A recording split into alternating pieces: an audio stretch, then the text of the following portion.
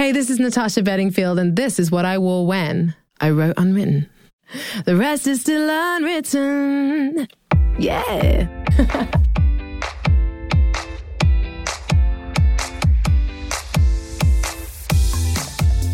Welcome to What I Wore When, production of Glamour and iHeartRadio. I'm your host, Perry Samerton.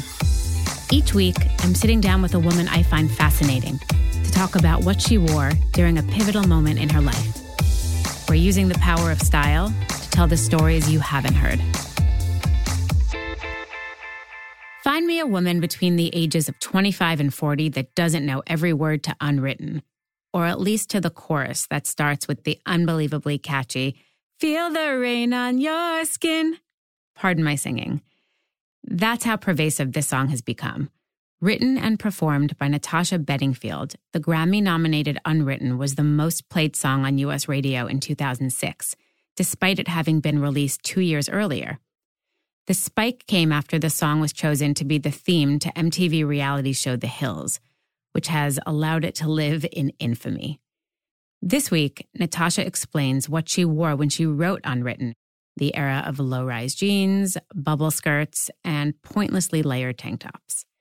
During our conversation, I also talked to Natasha about what Unwritten is really about, what it means to be an authentic mother. She and I both have young sons, why she hates wearing jeans, and her latest album, Roll With Me, her first in almost a decade. Here's our conversation.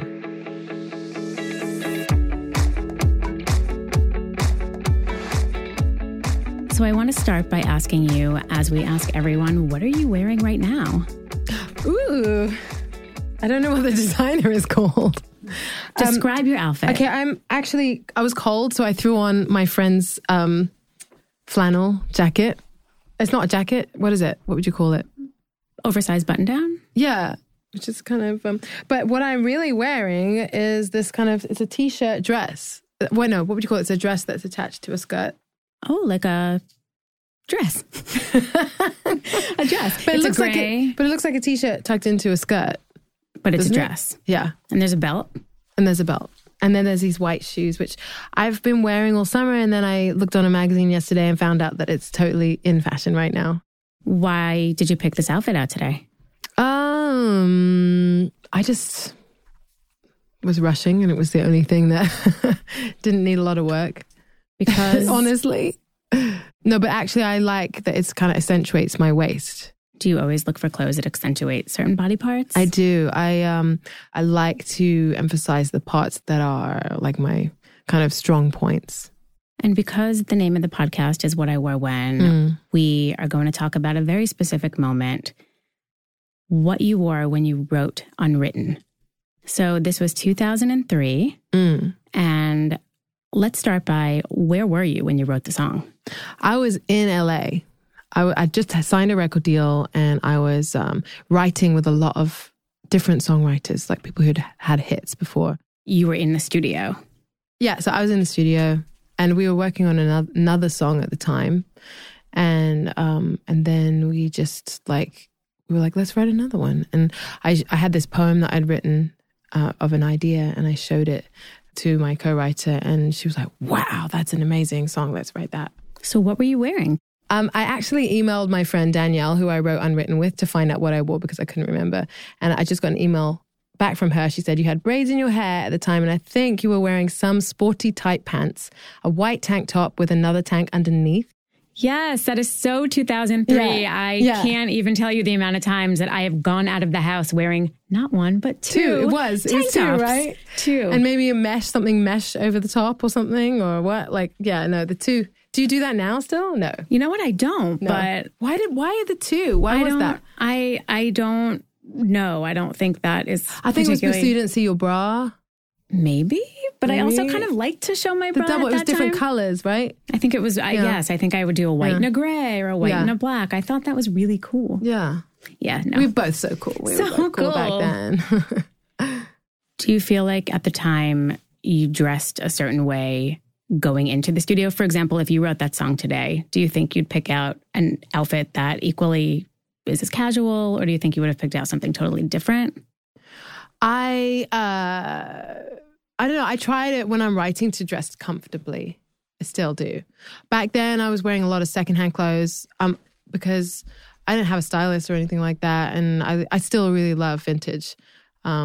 So, yeah. What is the song about? The song is about basically what would I tell myself as a 14-year-old? What kind of advice do I wish that I would have had?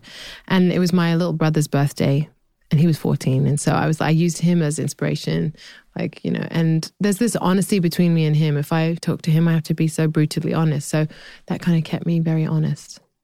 How did MTV approach you to use this song? Because I still consider, I consider Unwritten to be probably one of the most iconic theme songs in modern TV history. Thank you. It's very hard to find somebody between the ages of 25 and 40 who don't know every word to that song. Yeah. And I'm just curious, how did MTV approach you? How did that song get on that show? So my song was playing on radio. It was number one, and MTV.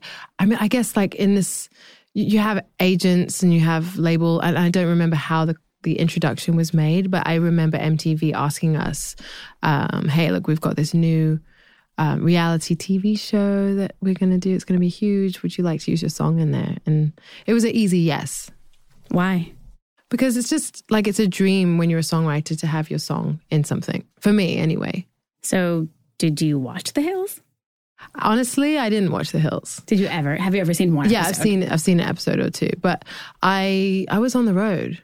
I was like hardcore, like onto the next single probably by then, and just like every day a different state, different country. So there was no Netflix. Like that you couldn't like, I think there wasn't even, you know, TiVo. So it's like if you're not there at the time that it's on, there's no way you can see it. But also I'm not a big reality TV person. I'm much more into comedies and that kind of stuff. And so the show recently had a reboot on MTV, and I know that the theme song currently is a redone version of Unwritten. And did you go in and record that? Yeah, we actually had a meeting with them, and we were so like, I just feel like it's worth celebrating because that song was a big cultural moment for people. Not the song was, but the show was actually. And so when we were talking, I was like, I'd love to do a new version. Can you let me do a new version of it? Yeah. I feel like it would have been a sacrilege if they did not include you in the reboot. It would have. Yeah, it would have. I feel like you would have been probably not thrilled. I think people wouldn't have liked it. No, definitely not. Have you watched any of those? And how amazing that the song became that attached to the show. I've been like, why is it? Like, why was that song and show so important? And I think that it was because it was about people trying to discover who they are. Mm-hmm. And in a way, it was a precursor to the Instagram generation that we're in right now, where we're all on that journey, but now everyone's kind of like showing it, and we're all kind of stars in our own sitcom. And I think that The Hills also... not sitcom, reality show. Reality show. Yeah. I think one of the reasons why people love it so much is because it takes place in LA. Yeah. And I feel like there's a lightness and a sunniness to that show. I mean, I grew up in New York, and I would watch it as a teenager and an early 20-something and just feel like I want to be driving with the top down, listening to your music. That's so cool. It takes you somewhere else, like from the place that you're in. Yeah. And I feel like a lot of your music, to me, represents that. Maybe not LA as a place, but it's happy, it's sunny. It has depth, but it's happy. Yeah. I read somewhere that you said that positivity was your thing. Like that when you were recording, you liked, or when you were writing, you liked to write positive music. Well, I'm known for it. Mm-hmm. It's definitely something that people think about, like, oh, Pocket Full of Sunshine. And so I do think about that when I'm writing new songs. I write sad songs too, but they still make people feel good somehow, and I'm not sure why. I just try and be hopeful, even in times where I don't have it. You were nominated for a Grammy in 2007 for Unwritten, for Best Female Pop Vocal. Was that your first Grammys? Yeah. No, I'd been to the Grammys before, but it was the first nomination, the only nomination. And what did you wear? I've looked. It's like this amazing kind of, I don't know who the designer was. I couldn't figure it out. What did it look like? Alexander McQueen or something like that. It's like a strapless kind of, what do you call it? A-line? A-line. It probably is A-line. Short. And I remember I had like fake bangs. Like clip-in bangs? Yeah. Yeah. Were you disappointed that you didn't win? I was so happy to be nominated. I thought it was such a cool thing. I think I should have won because my song was like the most played song that year. But it's where I realized that the Grammys isn't really about like how much something is sold or played. It's like it's opinions. You can't really control what people's opinions are. Talk about your style when you first started out. Obviously, it was the early 2000s, a very special time in the fashion landscape. It's true. I want to hear what you think about that. Because my experience of it was that it was very casual. Well, right? It was. So right as I first discovered your music, I had just graduated college and in 2003. And so I wouldn't say I associate you with that era, but I definitely associate The Hills and Unwritten a little bit with that era. And I would agree that it was casual. I mean, and the bandage dress. Kind of like this very tight kind of, I personally never felt that I could pull off a bandage dress. I was never confident. I didn't feel that I had the right body for it. But I really embraced the low-cut, low-rise jeans. Yes, where it shows a little bit of the bone. Shows a tiny bit, even though I never really thought that I had the bones that, other girls Britney did. But, well, yes. But she would wear her pants actually unbuttoned. Unbuttoned. Yeah. But I would wear the low-rise, and then I would do a lot of tank tops, probably similar to the ones that you wore. Yeah, and the tank tops would actually not be tucked in. They would actually, you'd have that little bit of skin there, but it was below the belly button, wasn't it? Mm-hmm. Like, so you didn't have a belly button. No, you're right. You would just see that sliver of skin. Weird. Yeah. And I almost felt like sometimes that sliver of skin was a status symbol in a way. Like kind of like the hole between your legs. Like, what's that hole? The thigh gap? Yes. God, yes. Yeah. But I kind of felt that style. But you're right. It was a totally casual era, but I also feel like it's one that hasn't really, I kind of see it coming around now. Some of the younger girls in my office I see really are bringing back, and they're able to do it because they're young and it's a bit ironic. But I haven't really seen a lot of the trends from the early 2000s fully come back around, like bubble skirts. Oh, yeah. Do you remember those? The bubble skirts? I actually just went through my closet and found one of those. Oh my God. Why do I still have this? That I feel like will make a comeback. Definitely. Eventually. Yeah.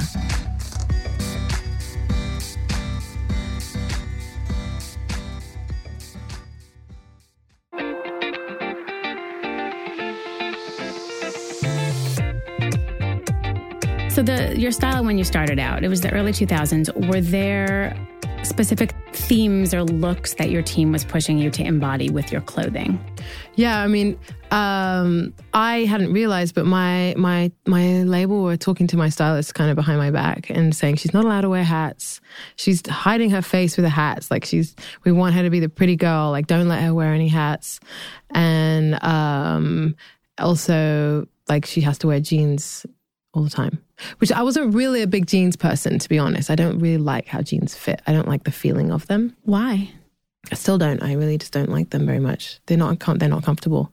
And I have a huge butt, and it's like, it's awkward trying to find jeans that fit. Like, I have a tiny waist and a really big butt. So like, it's just like they ride down when you sit. So yeah, I just like I like high-waisted, like, and skirts and that kind of stuff. Was your butt something that you were trying to cover up, or? Yeah, I mean, it definitely was not something that was like how it is now, where people pay to have a bubble butt. Like, I have a full-on bubble butt. Like, it's a being, it's an entity, and like my family are all like proud of it. Like, they walk over and just slap it with pride. Like, it's this, I don't know, it's this funny thing. They're just like, wow. But I was always like, that's such a silly thing to say. But I was like, it just was not something that was in any way cool. And fashion houses wouldn't dress someone with that size. Like, I wasn't a size 0. Do you think if you started out today, you would be encouraged to emphasize your butt? Well, this is the crazy thing. It's like everyone's paying to have a butt like me. Yeah, I kind of feel like if you don't have a big ass, you're like, not like, who even are you? Like, are you a celebrity anymore? Because I just feel like it's just such, and it's so funny to consider a body part a trend, because that sounds ridiculous, but I also kind of feel like having a big ass is a trend. It is a trend. Or at least it's considered. It's considered. I don't think that fashion houses would turn away. I mean, I think men have always liked big butts. Yes. Like straight men. Yes. But women, it wasn't always, it was something that, like, I would always ask my like boyfriends at the time, like, hey, does my butt look big in this? And they'd be like, yes. But then you ask a woman, they're like, yes, cover it up. Yes, cover it up. Yeah, exactly. I mean, I think you could compare it to when people have big boobs, like, because they're so, like, boobs are so sexy. And I think a lot of people who grow up with big boobs, they're kind of a bit ashamed of them because they're just made to feel like they're sexual even when they're not trying. And so a lot of people cover it up. Like, they're just so amazing that, like, it's just like people think you're intentionally trying to do something if you're showing them.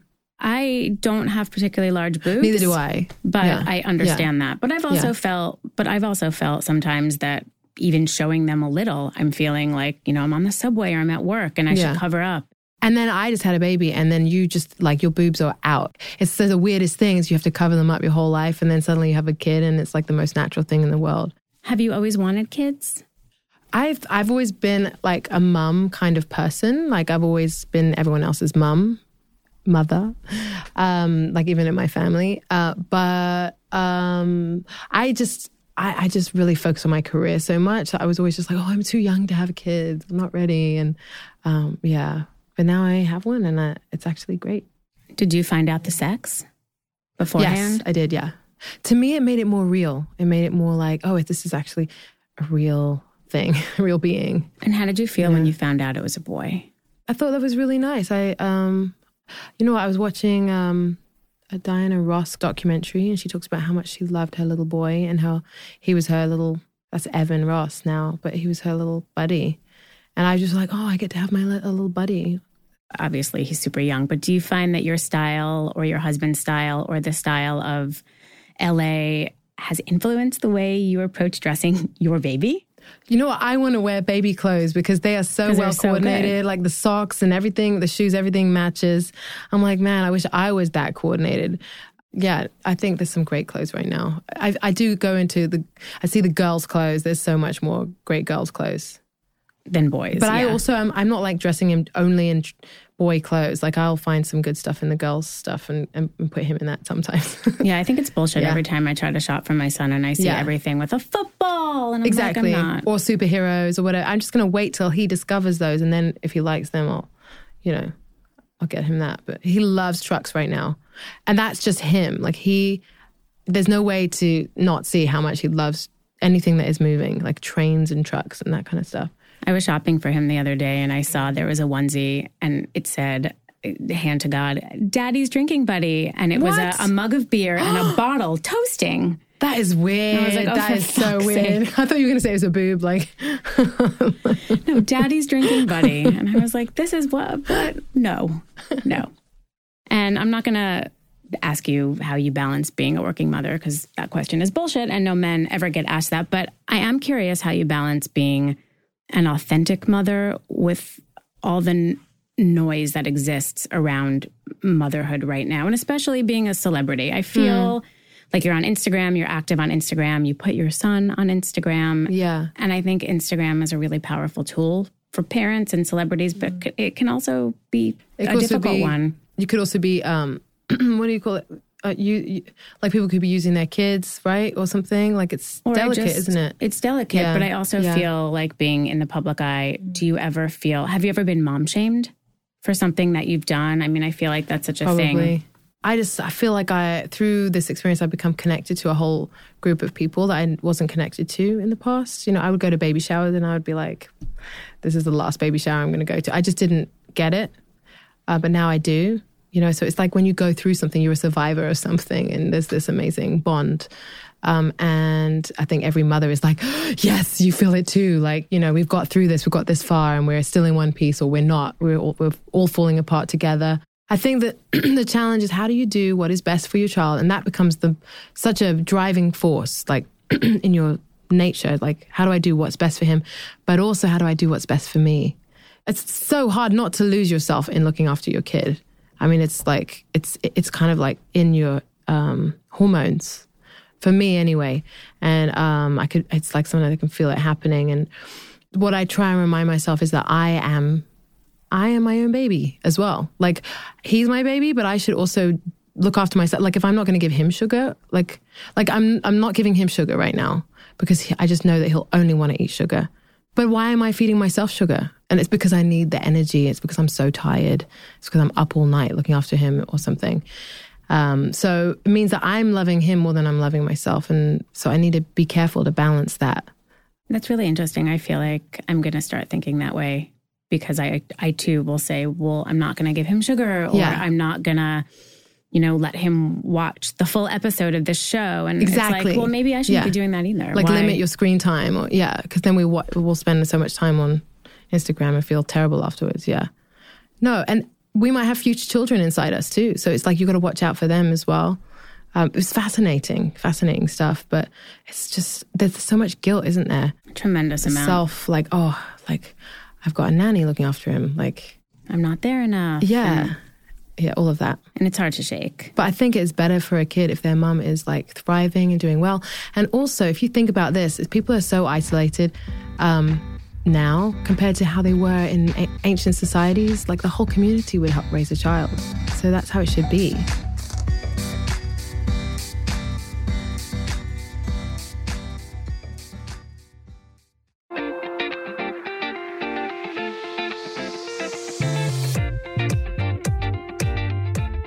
What do you feel like when, you're meeting with your stylist and you guys decide on a look and it just appears and it's perfect, or you're able to go into a showroom, or you hear that designers want to dress you? I mean, I've always loved fashion. So it's kind of like, wow, I'm living my dream right now. And I see fashion as art. Just like my music is art, like the visual part of what you wear is so much an art. But also, it's a little stressful sometimes because it's like there's this thing of like I hope I wear it right. I hope it looks good on camera. Like there's a kind of guessing element to it.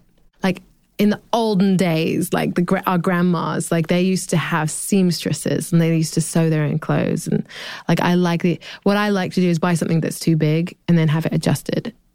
And that's like a secret of all the great like Hollywood stars. And what are some things that you do that with? Because our bodies are so unique. Like I would do that with a dress. All of my jeans, all of my like jumpsuits. I wear a lot of jumpsuits at the moment, but I buy them a size too big and I adjust them a lot of times. I want to talk about your new album now. Oh, cool! Yeah. Has becoming a mother influenced the album? I feel that it has, because I took him into the studio with me, and I think it created a softness in me, and a vulnerability and a strength, so it helped me kind of embrace those parts of myself. And I got a producer to produce my whole album instead of me co-producing it. Linda Perry produced the whole thing, and I just felt like much more willing to kind of let someone do that and trust. And we co-wrote the songs together, and we've just ended up with a body of work that really has like a good flow to it and is fun and is energized. And I feel like that's definitely influenced by where I'm at right now. Linda has a really unique sense of style, doesn't she? She does, yes. Does she still wear top hats? She does wear top hats, yes. Yes, yeah, and jumpsuits her. and kimonos. So what did you wear when you were recording the new album? I did wear a lot of kimonos. I wore a lot of things that were flowy. Why? Because it's just like, it's comfortable but still glamorous. I was listening to one of the songs off the album yesterday, Roller Skate. It's amazing. Thank you. I love it. It's so chill.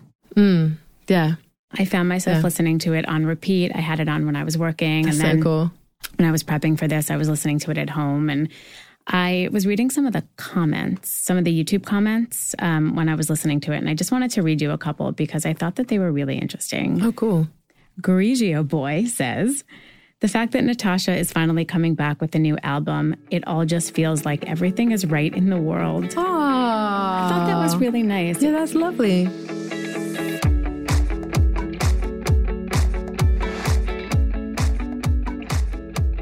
I want to ask a couple really quick questions, kind of like a speed round. So just the first thing that comes into your head. What's the last thing you bought? Doesn't have to be clothes, but what is the last thing that you bought?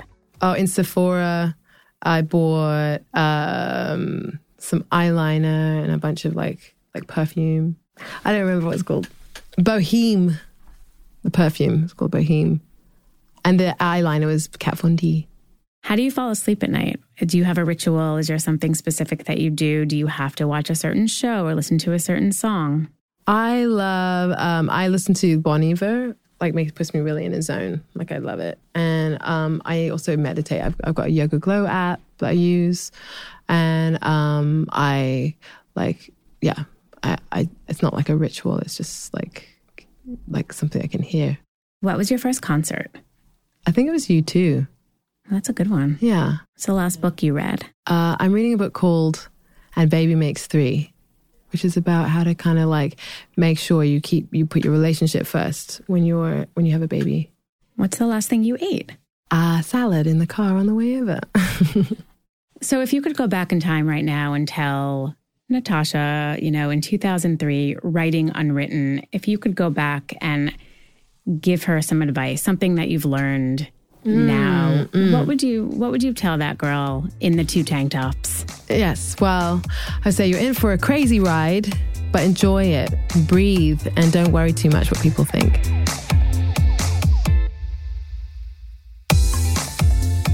What I Wore When is a production of Glamour and iHeartRadio, with new episodes dropping every Monday.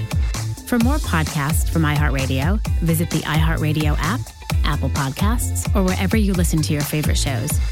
I'm your host, Glamour Digital Director Perry Samutin. Follow me on Instagram at Perry Samutin, PerrieSamutin. Our executive producer is Allie Perry, and our producers are Glamour's Kim Fasaro and iHeart's JJ Posway. What I Wore When is engineered by Emily Marinoff and Derek Clements. Special thanks to Julie Shen and Deanna Buckman at Condé Nast. For more information on today's episode, go to glamour.com/whatiworewhen.